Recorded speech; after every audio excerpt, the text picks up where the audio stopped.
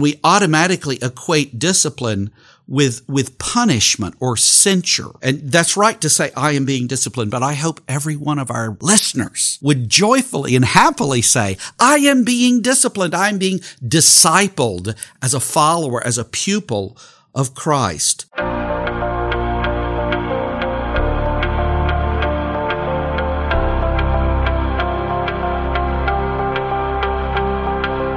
Welcome to Mid-America Reformed Seminary's Roundtable Podcast, a broadcast where the faculty of Mid-America discuss everything from Reformed theology, cultural issues, and all things seminary. This is episode 88. I'm your host, Jared Lucibor. Thank you for tuning in. On the podcast for the next few weeks is Professor of Church History and Apologetics, Dr. Alan Strange, leading us in a series on church discipline. Today, he's going to address the importance of it as one of the crucial marks of the church. I hope you enjoy.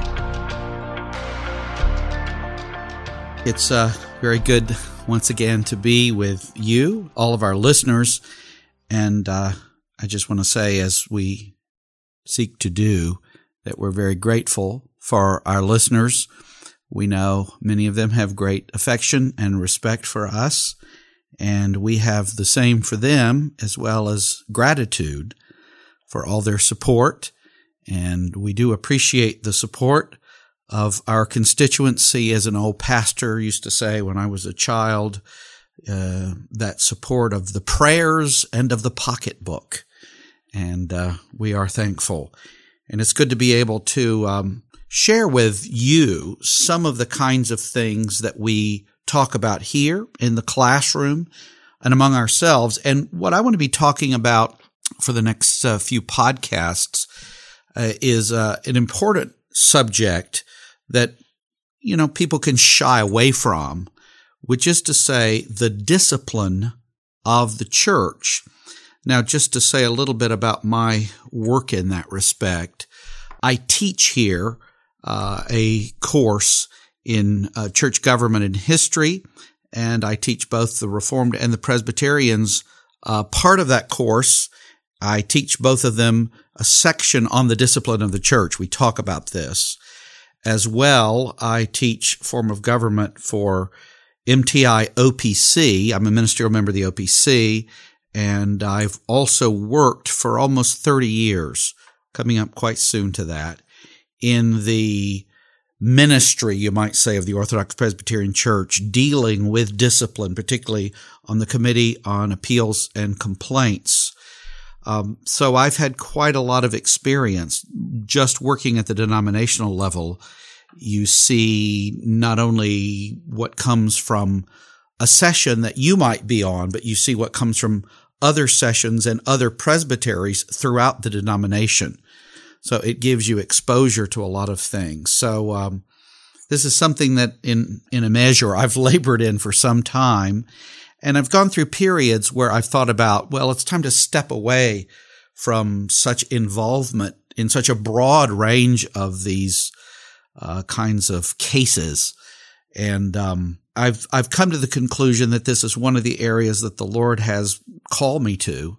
And my wife has encouraged me this. When I've talked about giving up something, she's actually suggested that, well, you might give up this or this, but I don't think you should give up the work in discipline because I think you're particularly suited for that. It can get a little heavy, and it's not always the easiest. But what we do in the church, we don't do in the first place because, as the kids say, it's fun.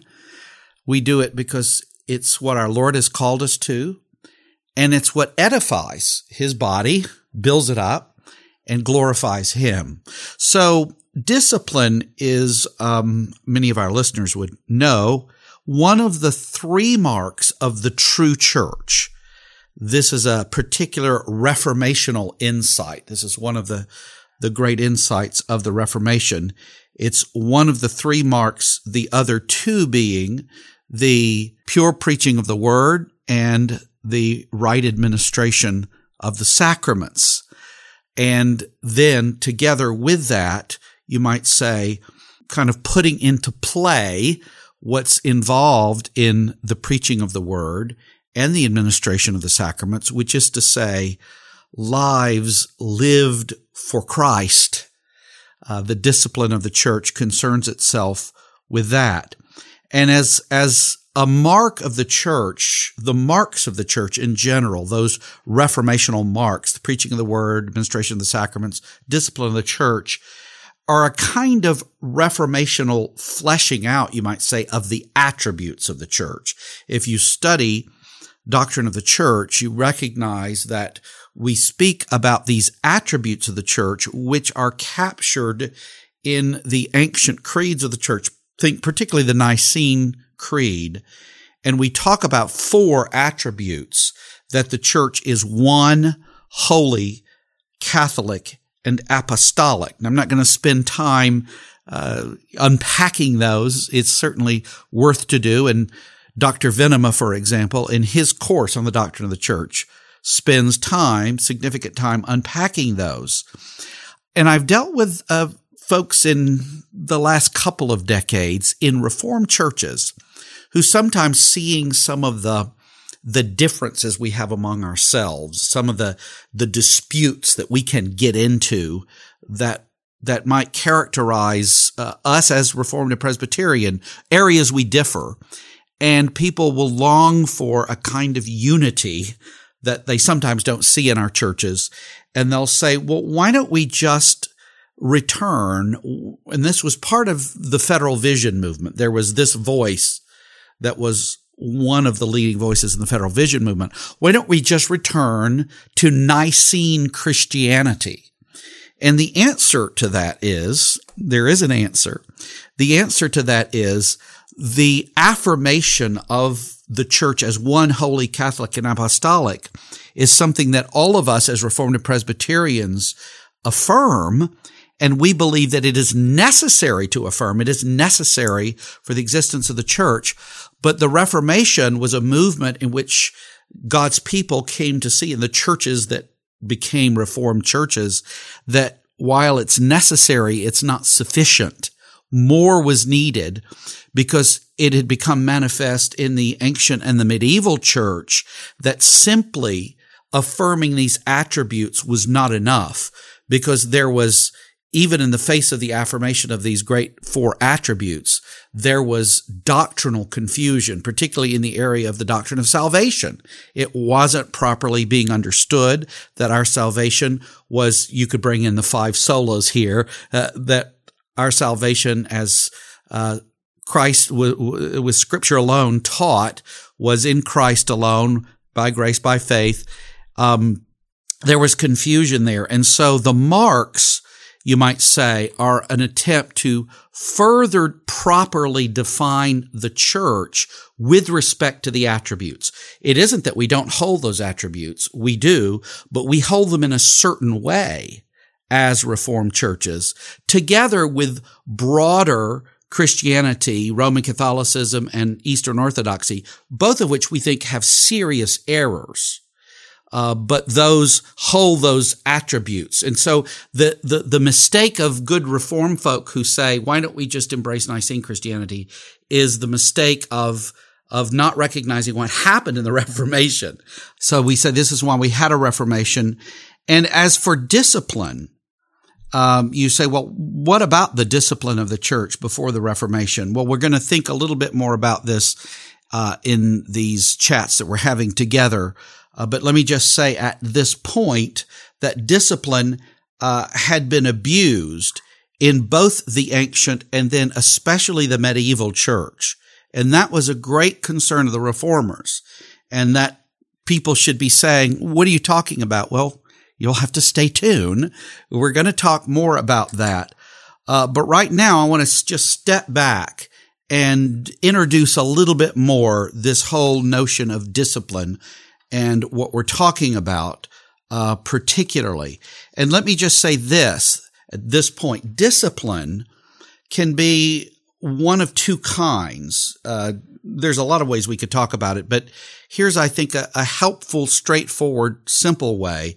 Discipline can either be sought for, that is, we want proper discipline, or it can be imposed when we're going astray. and not living the Christian life as we ought to live it.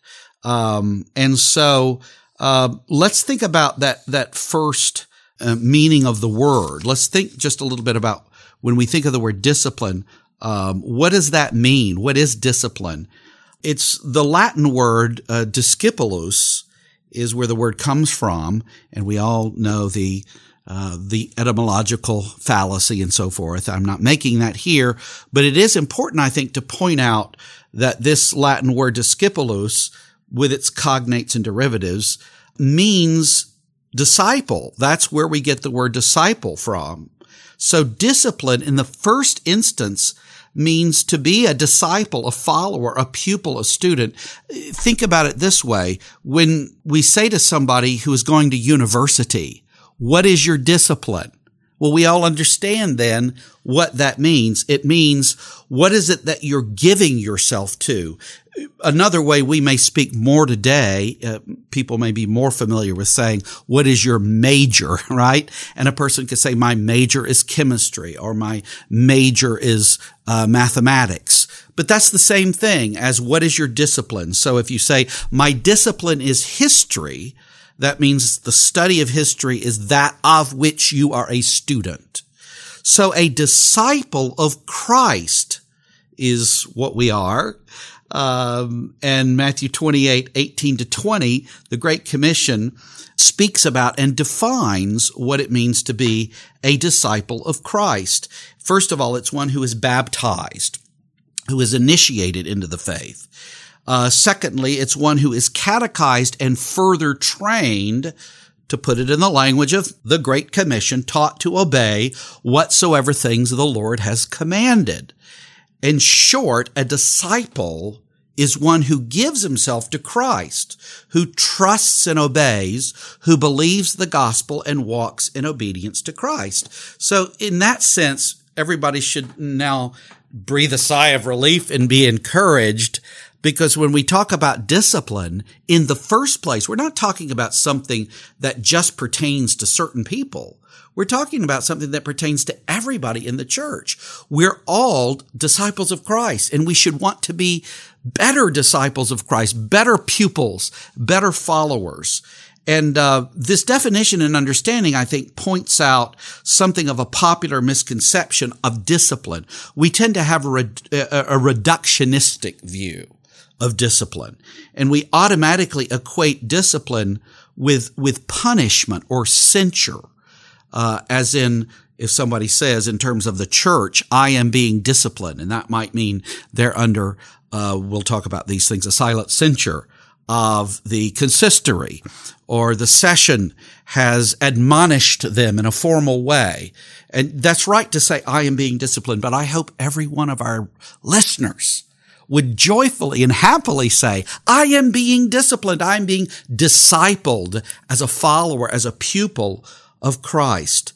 This censure or punishment, right, that occurs only when discipline in the fuller sense has been absent. Censure occurs when one fails to walk in the obedience that discipline entails. So think of this with regard to your child. You're disciplining your child all the time. You're discipling them. You're training them.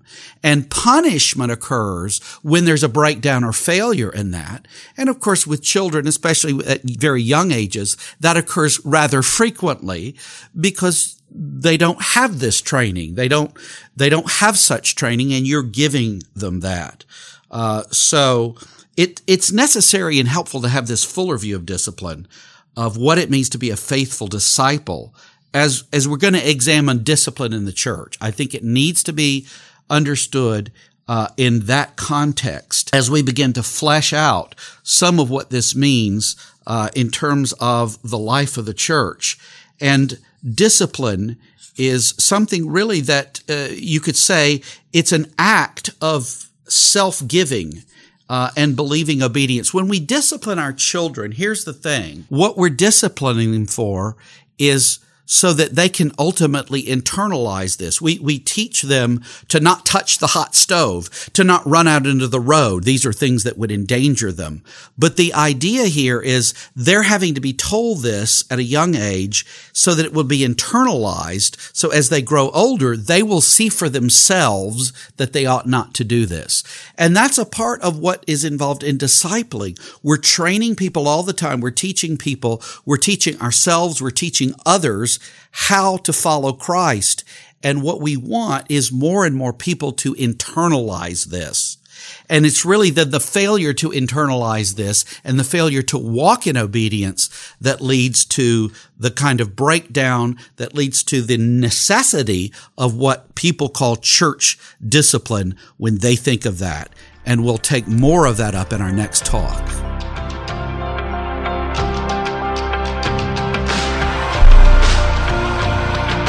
Church discipline is one of the marks of the church, but how is it lived out in the lives of active church members? Stay tuned next time as Dr. Strange continues our series on church discipline. For more episodes, you can find us on our website at midamerica.edu/podcasts and wherever you listen to your favorite shows. Be sure to search for and subscribe to Mid-America Reformed Seminary's Roundtable. I'm Jared Luchabor. Till next time.